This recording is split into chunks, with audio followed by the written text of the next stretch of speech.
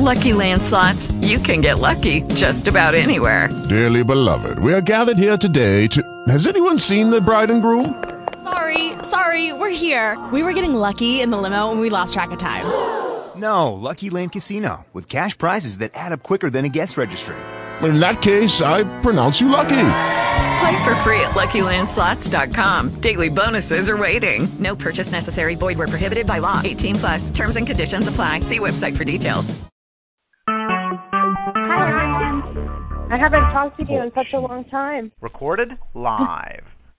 Hey, Tiana. Hi. Hey, are we the only one? Is anyone else on? I'm here. It's Megan. Oh, hey, Megan.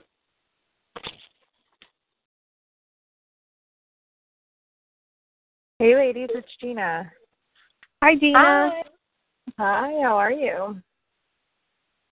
Good, how are you? Good. Thank you. Hi, everyone. It's Heather. Hey, Heather. Hi, Heather. Hi. So I have Heather. Who else is on? It's Nicole. Hey. Hey, Tiana. Paulina. I heard Tiana. Are you there? Yes. Hey. Okay, so I got Tiana, Nicole, and Heather. Who else? Paulina. Hey, Paulina. How's it going? Good. How are you?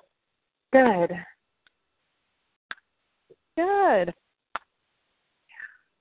And Megan. I'm here. And Megan. Hey. How's it going? Hello. Good. Hey, it's Kelly. I'm here. Oops, sorry, I missed that. Who's on? It's Kelly. Hey, Kelly. How's it going? Hey, how are you? How are you today? Good. Get extra to the back. Aaliyah's here. Hey, Aaliyah. How's it going? It's good. Cool.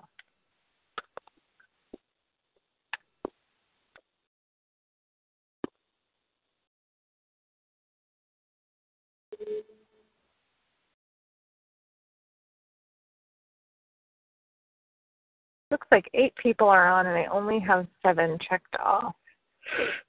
I have Paulina, Megan, Tiana, Nicole, Kelly, Heather, and Aaliyah. Is anyone else on? Alicia, I'm here. Oh, hey, Alicia. How's it going? All right.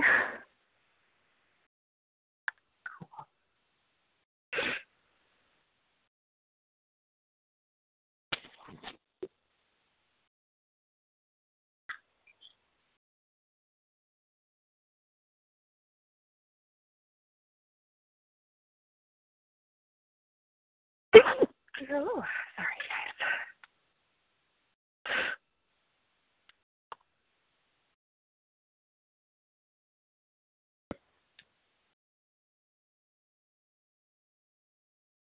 How did everyone like the video last month?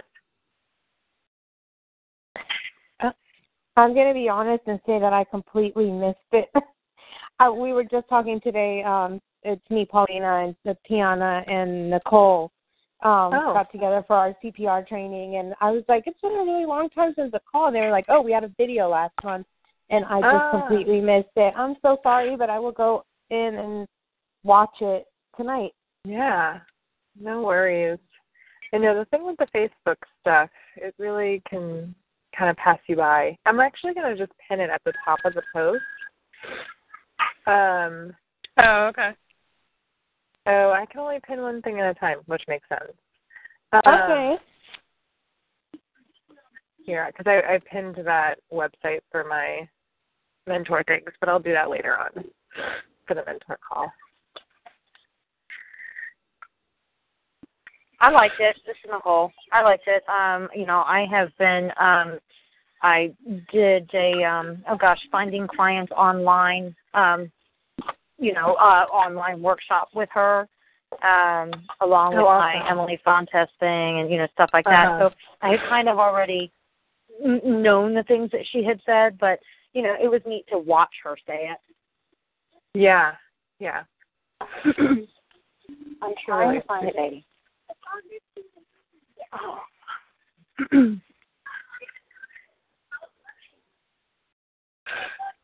Awesome. Let's see. 2, 3, 4, 5, 6, 7, 8, 9. Did someone else pop on just now? Yeah, it's Anna. Hey, Anna. How are you? Hello. All right. Lori and Joy.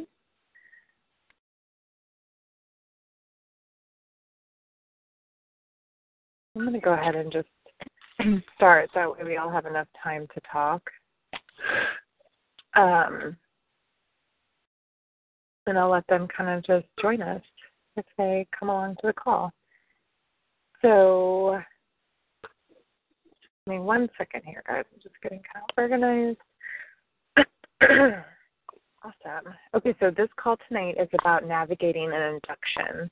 And we choose to do this call like further along on the call list, really because most of the time doulas have been to an induction by now. And our goal with the call is to really kind of talk about protocol on a deeper level. Like we definitely went over it in our training, kind of hospital routine protocols in hospital and out of hospital. But now that you guys have been there acting as a doula, and maybe some of you have seen induction, I'm sure new questions have come up, and also just kind of how you treat your role and how it changes your role as a doula. So we'll kind of dive into induction on a deeper level. We introduced this call about a year ago when we were finding that most of our mentor calls around this time started to just focus more on inductions because people were having to deal with them and they just had so many questions around it. So we decided to make it a teleclass call to kind of just talk more about it and answer any questions that you guys have. So it's a really chatty call. I want to make sure that everybody goes and has some time to share their thoughts, and especially if you have stories. And Nicole, I'm sure you're going to have a lot of stories that we can lean on. But I'm really wanting to hear those recent situations, how your role was affected, how you felt like you served your client, and if you felt like mercy of the induction. I feel like that's the most common feeling I have new doulas bring up. So yeah, we're just going to kind of play around with that. And I'd love to hear all the different ways you guys have been treating inductions too. Doulas choose to practice in different ways around it. So I'd love for you guys to share that as well, those of you who have been to an induction recently. So before we dive in, does anyone have any questions around that topic? No? Well. All right, cool. Well, does anybody want to start out? Has anyone been to an induction lately?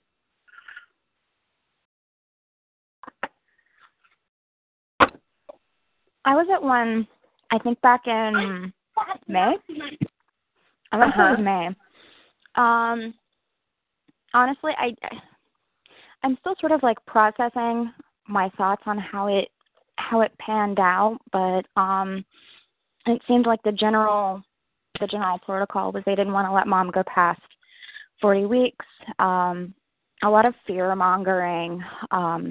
The physician made it very clear who was in control during that whole situation. I don't know. That was sort of my takeaway from the whole thing. How did that feel for you as a doula to navigate through that fear? I felt really out of my element, definitely. I had been to a midwife-assisted birth, and then, immediately after, I went to this really very heavily, protocol-rich environment. And it was like night and day. As a doula, I felt, at a certain point, I needed to kind of adapt myself to the situation that was taking place. So, mom wound up pushing on her back. The doctor just kind of broke down the bed. I think I told you about all that. That's the same one. Yeah, the doctor broke down the bed without, any kind of, what position would you like to push in? Does this feel okay? But broke down the bed and put her feet in the stirrups and and then, started coached pushing. So I kind of, for a second, I was a little bit stunned, and I kind of stood back, and then, inserted myself back into the situation, and I was counting along with her and holding her hand. And it took a second for me as a doula to kind of readapt myself to fit the to appropriately fit the situation. What do you feel like it was that you did that helped you get there? Slow doula, hands down. Cool, awesome. Yeah, I would say like what you witnessed is pretty common for a hospital environment, especially one that's pretty heavy on protocol, especially with the fear-based stuff and like just surrounding induction. I feel like it's just automatically birth becomes more medicalized and more managed, and the staff really just kind of treats it like they're the ones in control of the labor because they're the ones facilitating it. So it's a really hard place to kind of start with a client, for the client and for you, and just everyone kind of finding their rhythm. Did you join her, at what point did you join her? When she got the cervical ripener or more towards Pitocin? More towards Pitocin, actually. I wasn't there for cervical ripener. She had gone in at 9 p.m. the night prior, and I told her just to let me know when she was ready for me to come. And and then she gave me a call the next day and was like, okay, it's time for you to come. And so I came, and like I said, it was just a wonky situation all around, Yeah.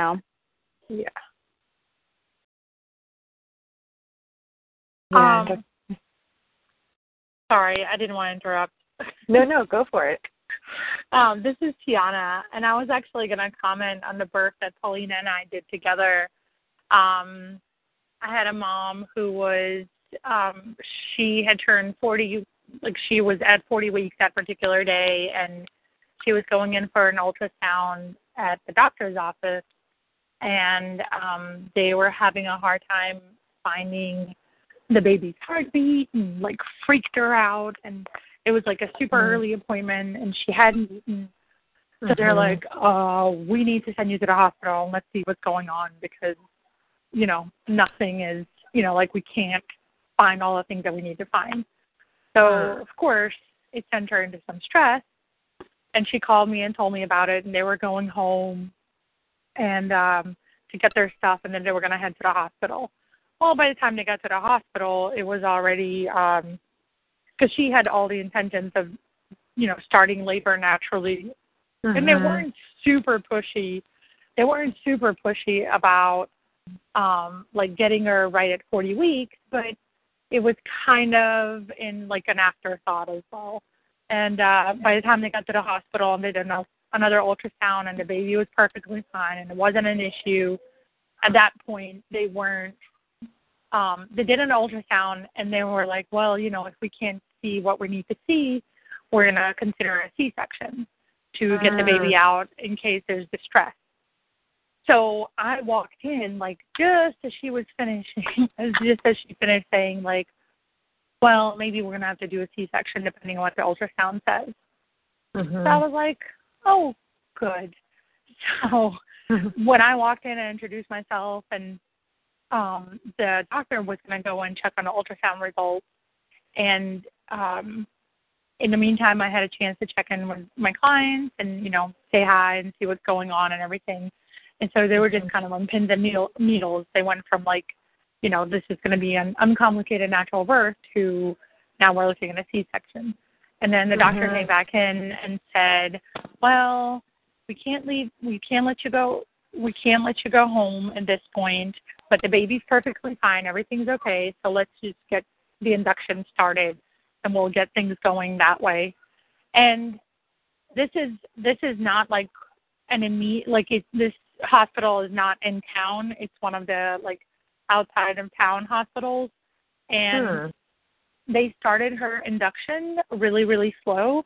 I mean, she, it was really, really slow, which was kind of surprising because that's not typically how most of the other hospitals do it.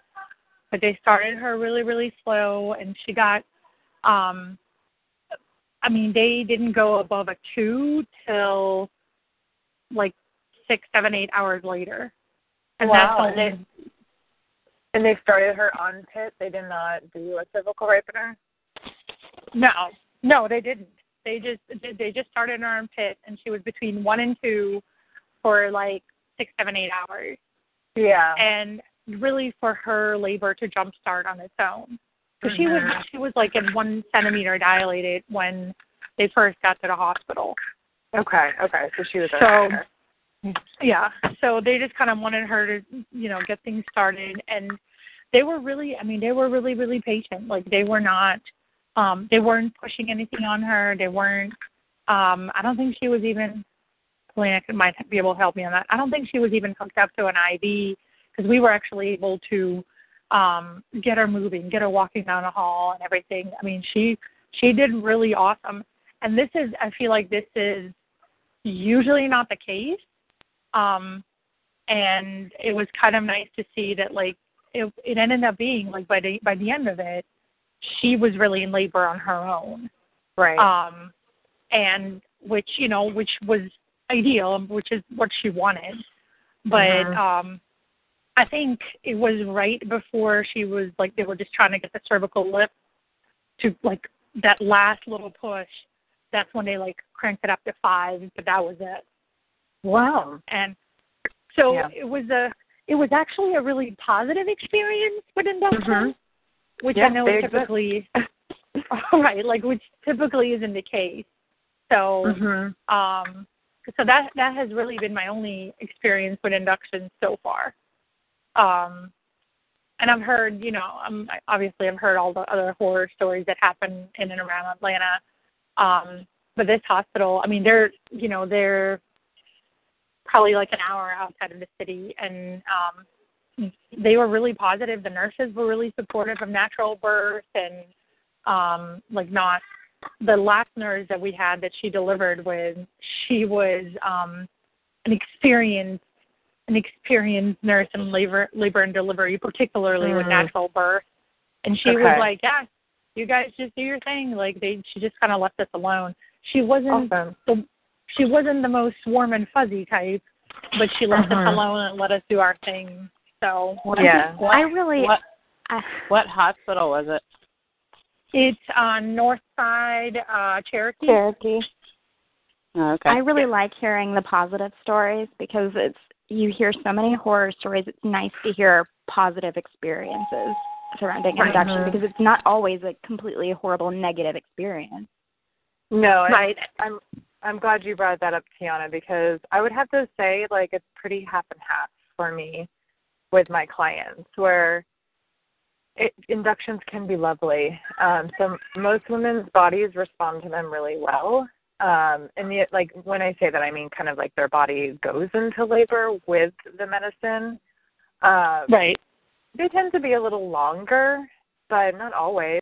And I think it's really about your language in your prenatal visits and really preparing them for the unknown and asking them, if it does happen, how do they feel about it? And in the event that it does go down that road, what are some things that can be helpful?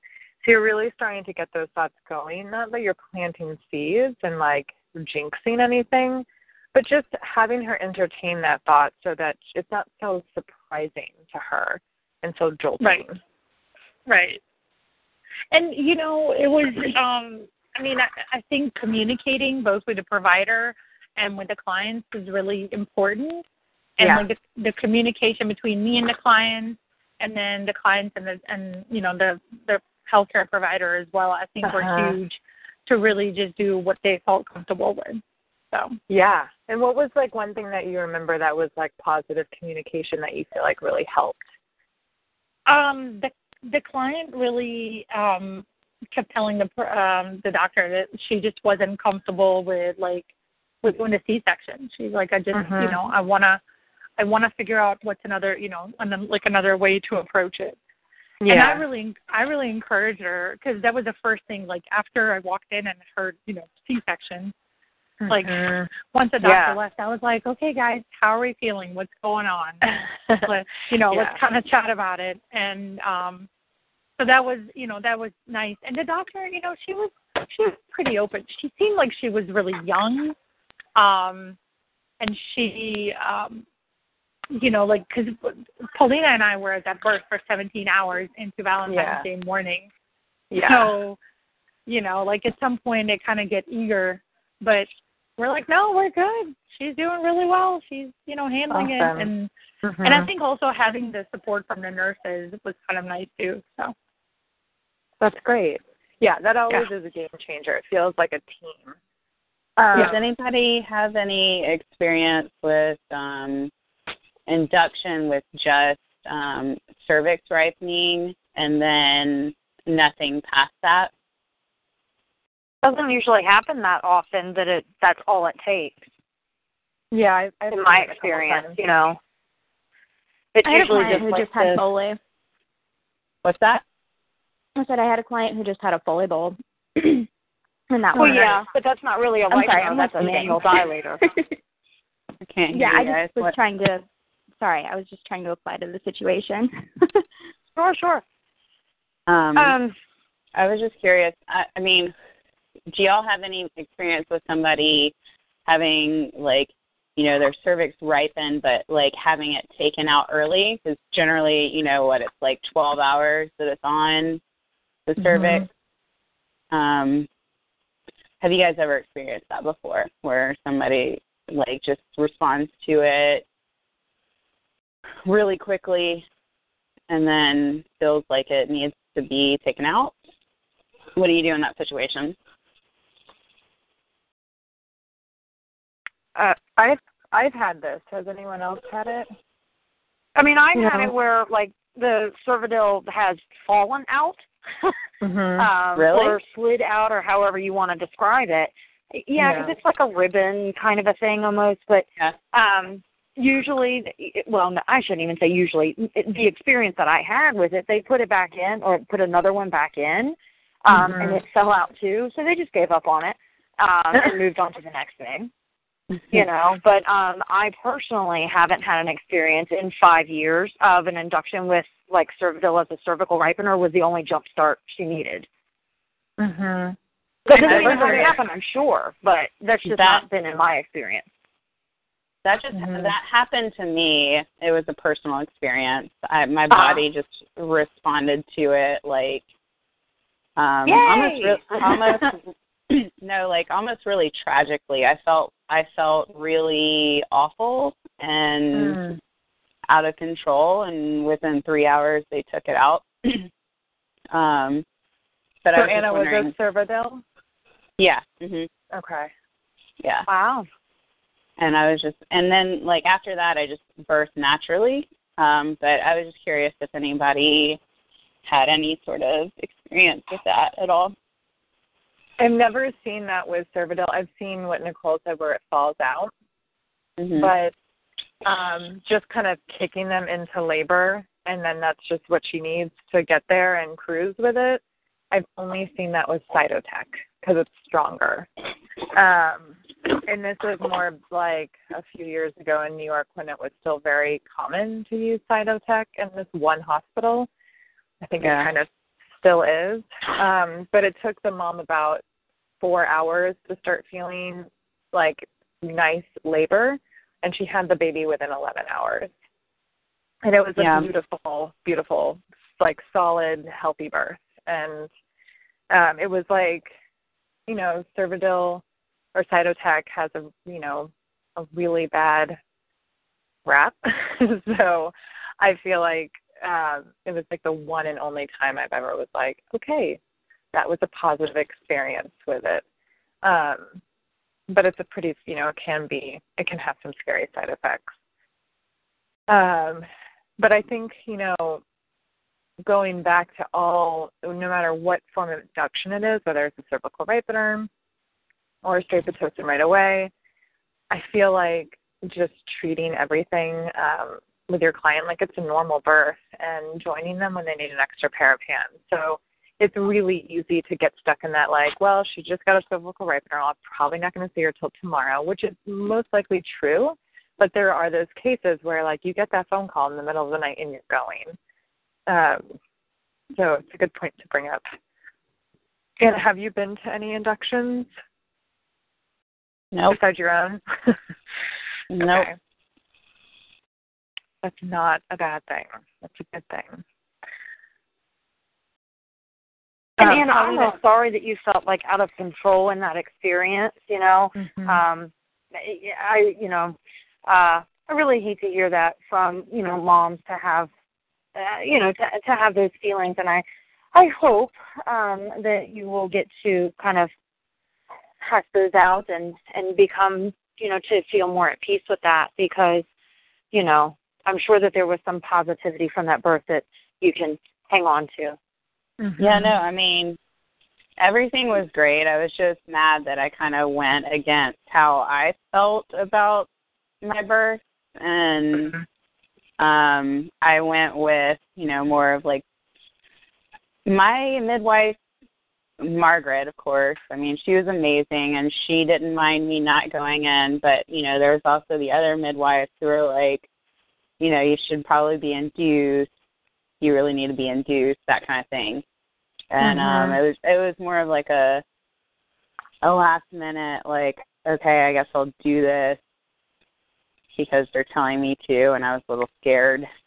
Mm-hmm. But so mostly I was just mad because I listened to them instead of listening to myself. But everything turned out okay. You know, I had a water birth, and it was awesome otherwise. So, but your body really said no. And it's like those situations like this where I'm thinking it's really a good idea that it was Cervidil and not Cytotec because that can't be removed and reversed. Yeah. I mean, I'm super sensitive to everything always, period. And so I knew better, you know, like I knew I shouldn't have had that done. And I was just mad at myself for, you know, allowing them to pressure me into it. But I was just curious if anybody had that experience. Yeah. Well, thanks for sharing that, Anna.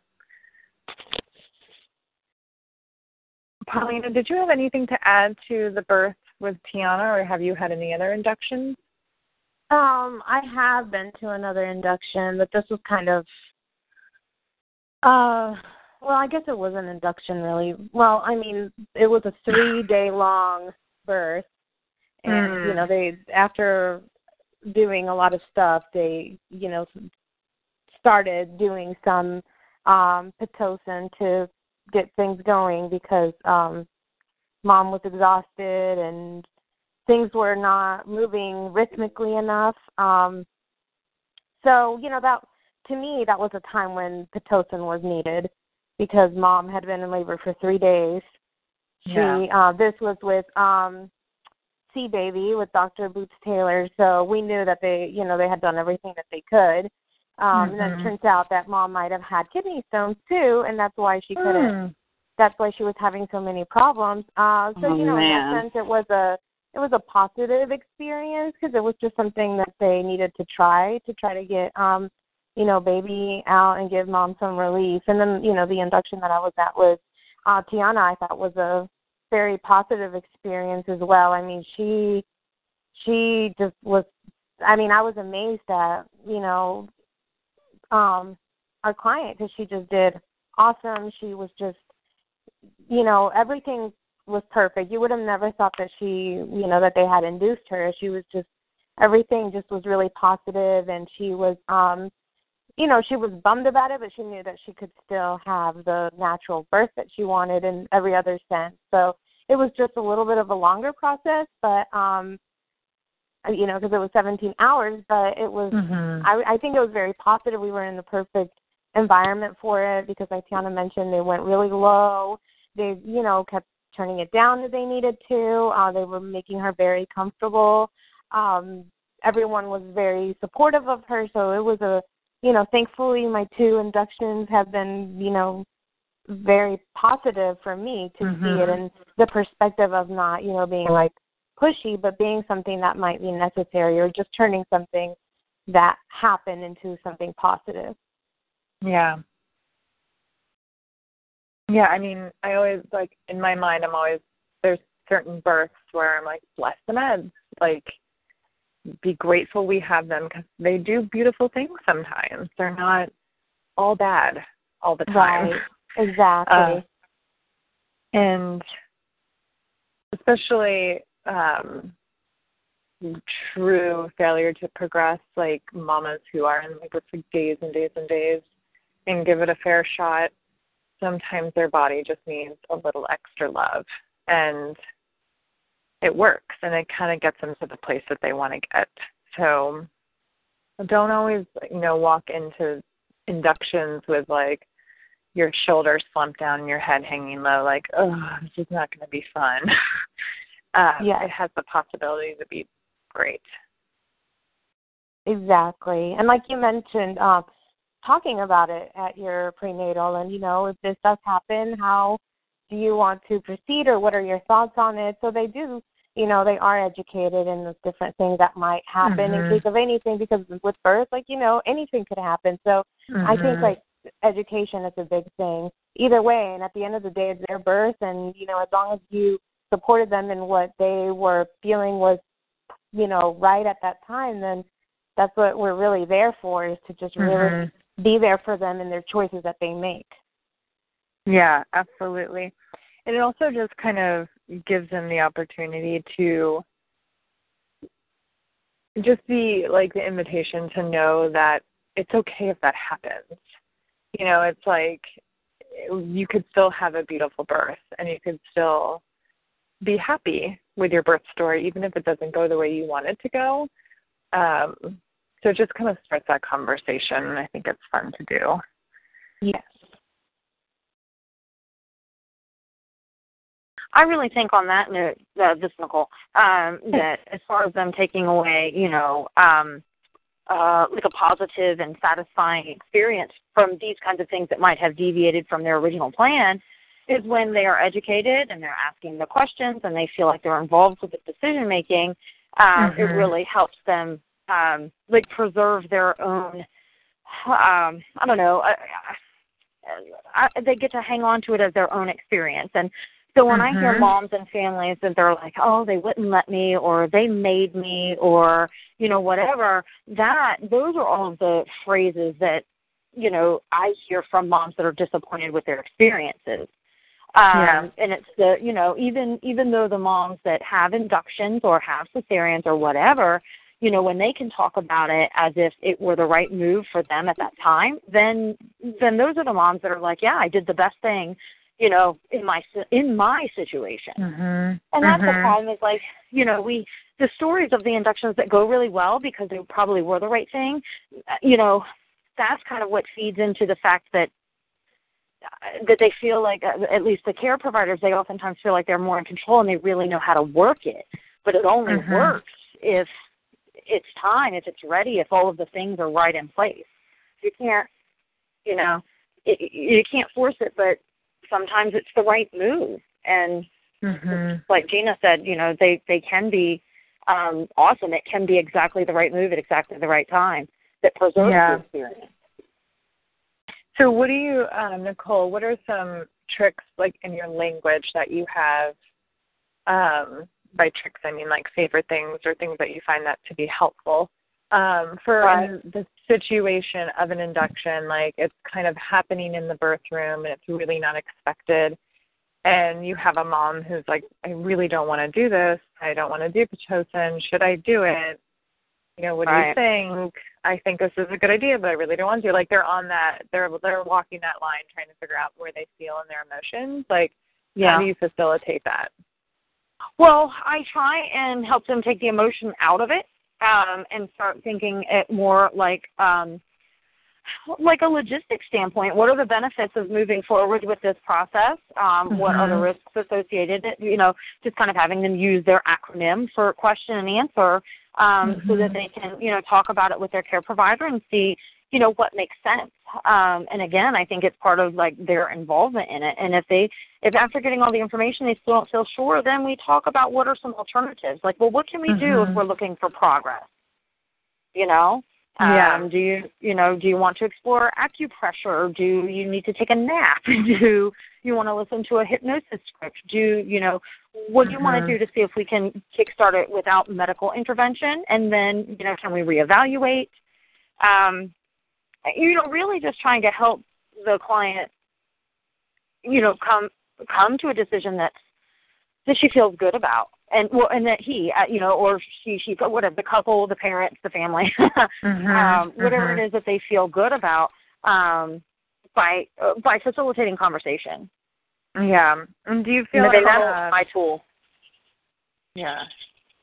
Are you the person that's facilitating like acupressure and stuff like that? What's your role at that point, Nicole? Well, I do because I took an advanced training on it. So I know some of the placements and how to apply them and when to apply them because I took a training. And of course, I always ask if the client is comfortable exploring some of these options. Most of the time they are in an effort to prevent, further medical intervention. But if they're not, because I definitely have some clients, they're like, well, blah, blah, blah, but no, I don't really feel like moving. And so then we say, okay, well, let's say that we're going to do, the medical induction. Let's talk about what that process looks like. What are your options in that case? What is the care provider looking for progress after that? Is your care provider, what questions can you ask to find out if your care provider is actually using evidence-based protocol for, failure to progress and, things like that. And that all comes from, experience and continuing education and stuff. So, but I'm not giving her the answers. I try not to give her the answers. I want her to find the answers out for herself. Exactly. And that more than anything is what's going to help them have a positive experience. Are you saying you want them to, find out the answer for themselves while they're in labor, or is this something you're communicating with, beforehand with your client? Both. Yes, both. I think that clients are going to have a better experience if they have educated themselves by taking a childbirth preparation class and learning about all of the different options that are available and that they'll be offered, because the usage statistics are so high in our city and in the country. So it would be, it really would behoove them to learn about them and why they are and how successful they are and when they're successful. But then also in the moment, they need to know what questions they can ask and what rights they have to the information they're provided. So that's really... Go ahead. Sorry. What if there's a client that, they don't know how to reach that answer? You know what I mean? What if they're just seeking your counsel in the situation because they don't know what to do?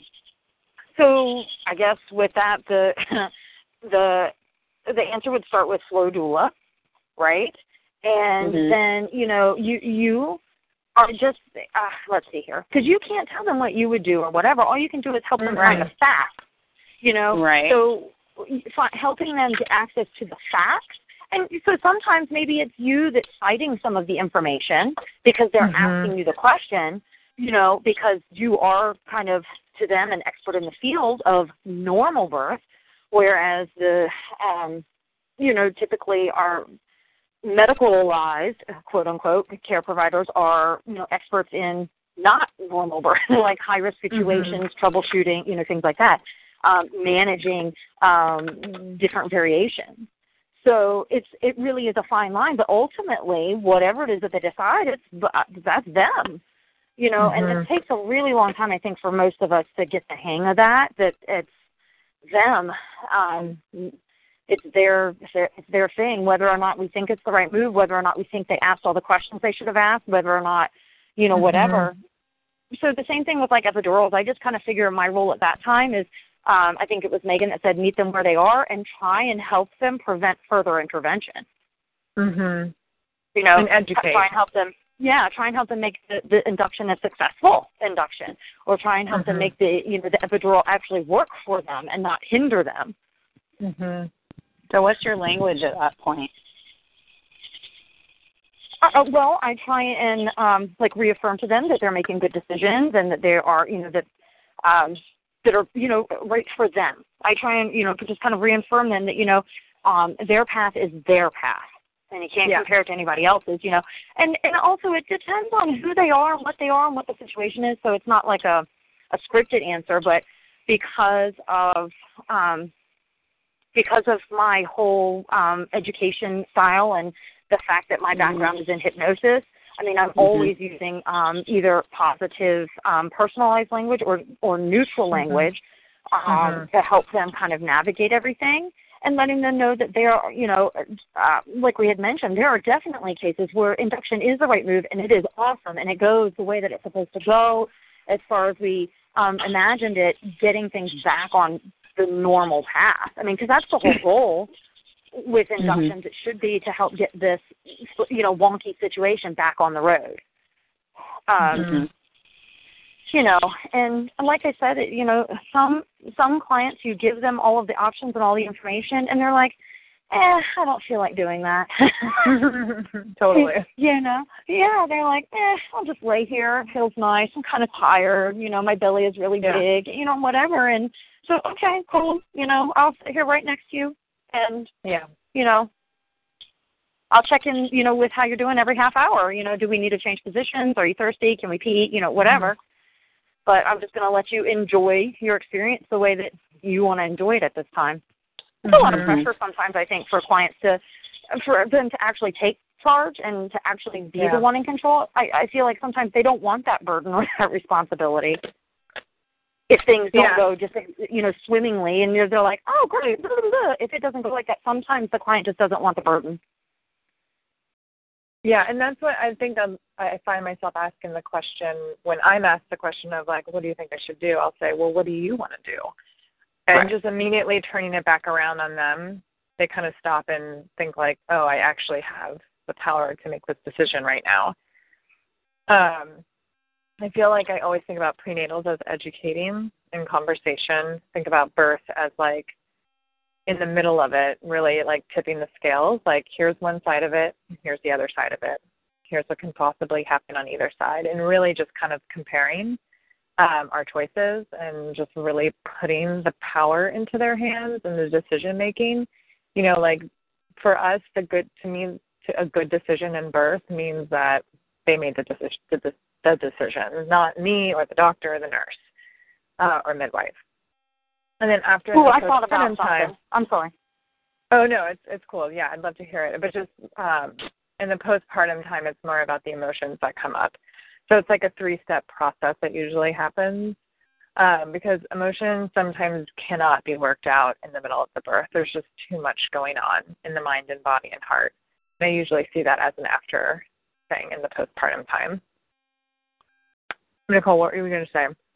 As far as like the language and the tips and the tricks, this is just one of my inserts that I always try and empower my clients with. Like, whatever the decision is that you make, this is what I tell my clients, I want you to be able to look at your care provider and say, care provider, I really do think it's, time for us to explore that. Yeah. Because if you can say, I feel like it's the right move, then, again, then you're taking it on as your experience and not someone else's. So, as we're kind of talking and they're asking their questions and they're like, well, what do you think and what would you do? That's kind of, you said, well, what do you want to do? But I tell them, like, whatever it is that you want to do, you need to be able to say it. Like, you need to be able to say, like, this is what I want to do because I feel like this. Yeah. And then that it feels right to you. And then that, that it is the right move for you at that time. Because if you can't say that, then you're going to carry that with you. Yeah. So I have a question. And that's all I have to say. Cool. Sorry. No, that's okay. I'm just looking at the time. There's 15 minutes left, and there's still a few people we haven't heard from. Kelly, Heather, Aaliyah, Alicia. You guys out there, do you want to share?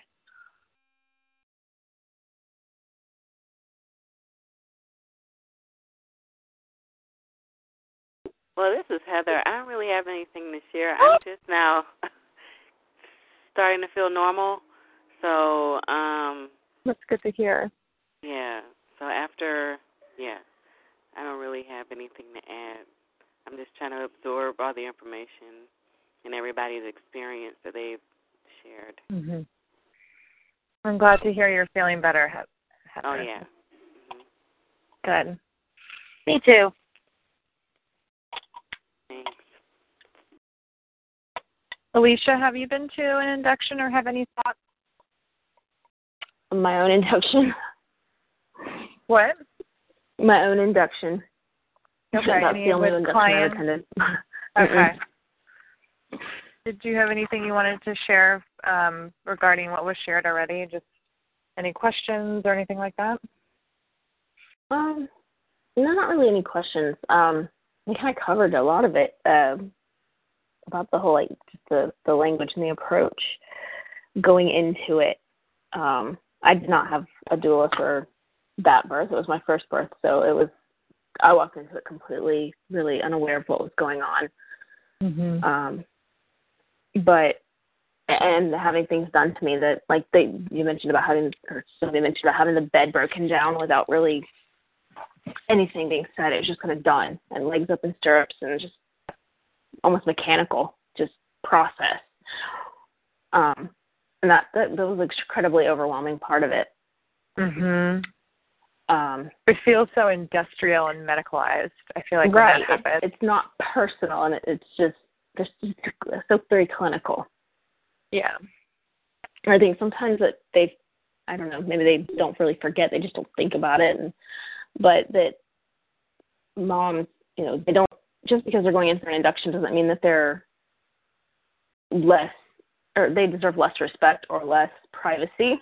Because, or I find this with epidurals. I've seen a lot with a mom with an epidural.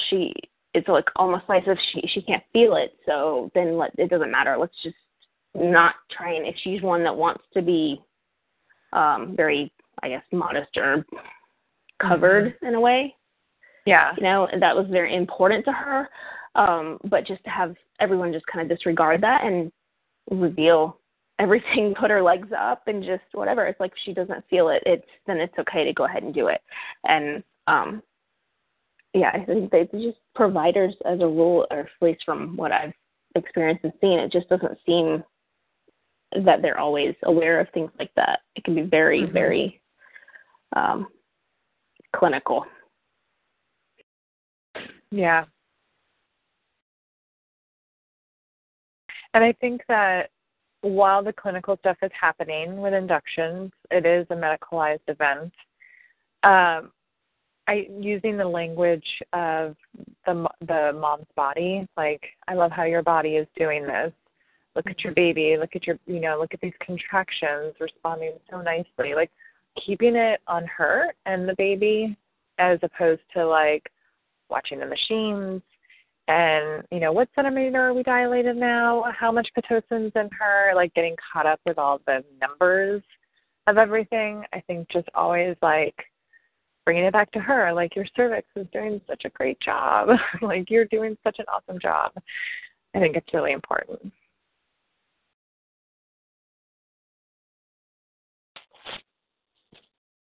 Awesome. Kelly and Aaliyah. Hey, it's Aaliyah here. Hey. I haven't been to an induction. I've only had the one birth that I've attended, so I don't have any experience with any of that at all. But I do really appreciate all of the feedback that's been given during the call. I feel like, as the language that they were talking about, I think that definitely has helped me kind of keep some things in mind for whenever it is time for me to go to an induction. I think that definitely will be helpful for me to keep those things in mind and remember, like you just said, keeping the focus on the client and kind of bringing her back into things instead of allowing it to be so clinical for her. I think that's really important.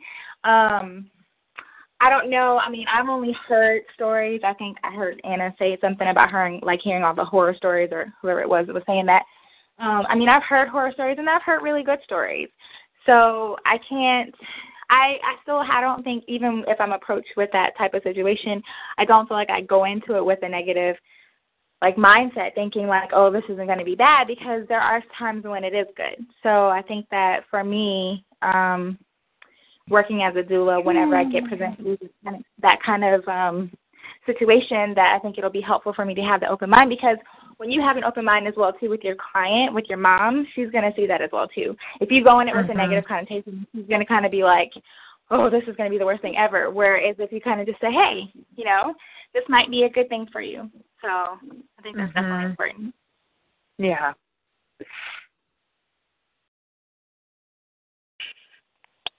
Well, thank you for sharing. Kelly, I don't really have anything to add.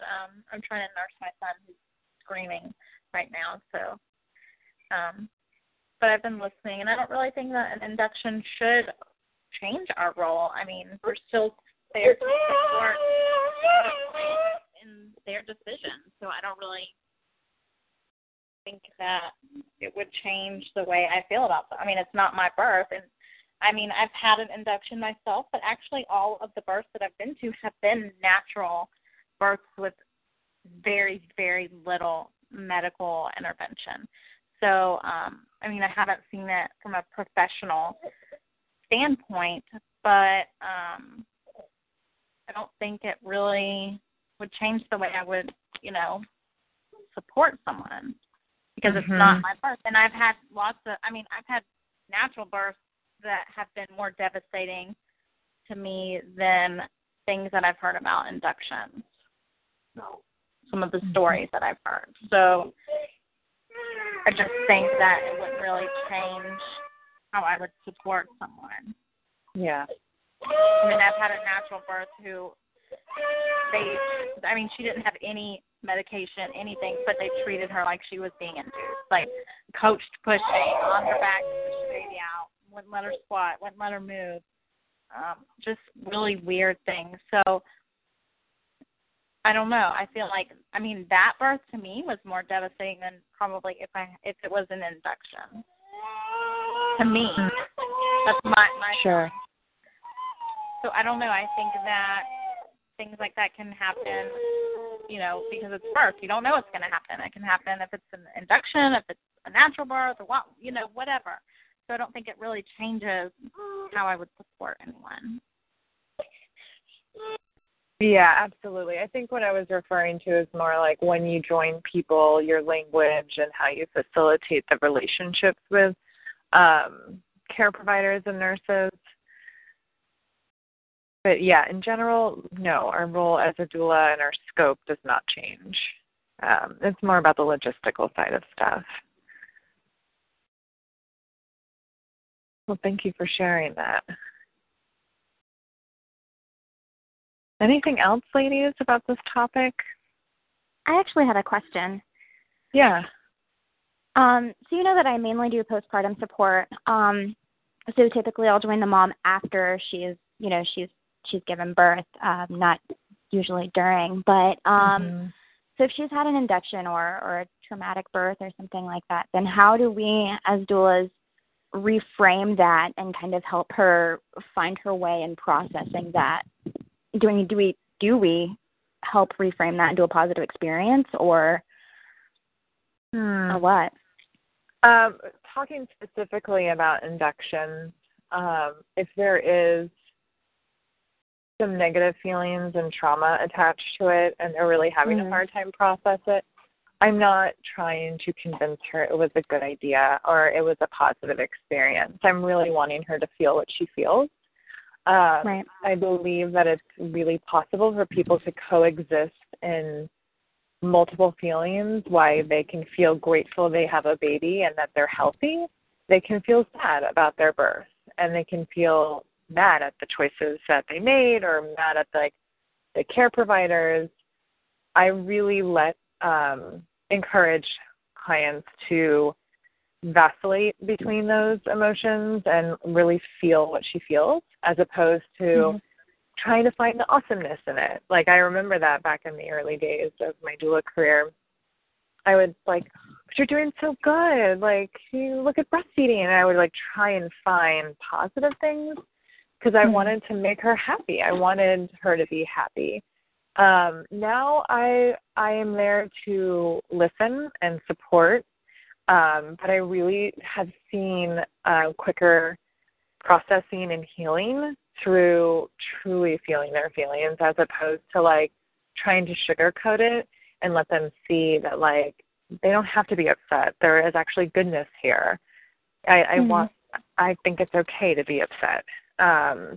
It's hard to witness, and it's hard to allow someone to have, like, not allow, but like really just like witness that space, like, you know, just kind of like invite her into that space. But if you guys kind of go down that path with a client, especially in the postpartum time, Megan, I would encourage checking in with her. Sometimes like a simple text, like, how are you doing today? Or what do you need today? You know, what is it that you need? Like something very simple, or just like, I'm thinking about you. How are you feeling? Just really just showing them, even that when you're not there, you're thinking about them. And just because it really kind of, again, like solidifies that feeling for them, are like, this is okay that I feel like this. And it gives them a chance to really be honest too. Like, actually today is pretty good, or actually today is terrible. And then you can help support them through that. So it's really, saying like it's up to them to like get to the other side. It's not what I mean at all. It's really, but it is up to their feelings. Like, I really want them to kind of really just emerge in that, as opposed to just trying to be happy and put together. You know, it's kind of like the same thing that we talk about on the outside of what moms go through. Like, you have to be like makeup on, your hair is nice, and your clothes are nice and clean to go out in public and like feel put together. It's the same thing with processing a birth. It's like, you don't have to love it. It's okay that you're upset about it. Right. Okay. That's awesome. Thank you. Yeah. Any other questions, guys?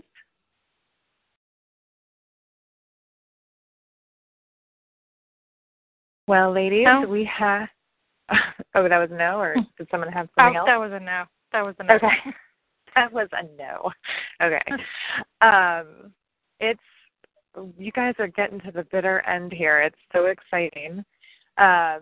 So next month is our second to last call. Crazy. We're going to be, it's a book review. We're doing the Optimal Care in Childbirth. Yes. And if you guys have not started reading that book, please start reading it now. It's big and dense. You're screwed. That's how I feel. Like, I feel like I'm so far behind. It's going to be my full-time job reading that book. Yeah, it's pretty intense. But you know what? You guys just hop on the train and go with it, because once you do, it's a lot easier. Just like, you can be overwhelmed the first couple chapters, but then all of a sudden you get used to reading something as heavy as this book. And there's so much amazing information in there. Okay. And it's so different than what we read compared to all the other birth books. So I think it's really important for us to know. And yes, you're partly right. You're slightly screwed if you haven't started the book. I'm teasing. You're just a little behind. But please definitely start reading it. We're going to have a conversation, and each of us are going to take a few minutes to go through the book. Since it's so big, I don't usually divvy up chapters. I just have a general conversation about the book. So, yes, please get a jump start on that now. And then our last call is after that, which is just like certification packet review and a sweet closing circle for us. So, really getting down to the... I'm sorry. What? I've been reading the book at work, and I've had several doulas. I've met several doulas because they saw me reading that book. Really? Nice. Yeah. That's awesome. Kind of funny. They're like, I've never seen anybody else read that. And I was like, I'm a doula. And they're like, oh, I am too. That's awesome. Yes, I know. It's not one for like just a mom to pick up. I don't think it's not most clients. But Yeah. What do we need to, like, what should I be prepared for the call, though? Like what? I really am looking for favorite sections, anything that stood out. Is there anything that you would use in your practice, like any studies or statistics that you find relevant, that you think would really kind of help a client? Things like that. I'll post another few lines as we get closer. For now, I'm not on Facebook anymore, so. Okay. Anything that, like, if you can, if you're sharing things that we need to know about, can you email it to me? Yes, that is good to know. Okay. Yeah, I haven't been on for a few months now. Okay. All right, we'll definitely check that out. I'll go down the list to see if there's anything. Okay, yeah, and thank you. Yeah, you're welcome. But just, 2 months left, guys. It's really the end. It's really fun and exciting, and I'm sure some of you are starting to feel a little nervous because it is the end. But please reach out for mentor calls. I saw that I have a couple with you guys this coming week, which is awesome. And that is something I need to send you. I have a new scheduling system through a website, which is like way easier than going back and forth through messaging. So I'll email you the link. That way we can set up a call. For those of you who haven't talked to for a while, please reach out so we can chat. And I'd love to hear what the status is on your certification requirements and where you are and where you need to go. So let's start that process now. Go ahead. I was gonna ask, is it like, I'm not really clear on what the hard date is. Is it just August in general, or is there like a specific date where we need to have everything submitted? So the end of your program is on our last call, which is August 16th.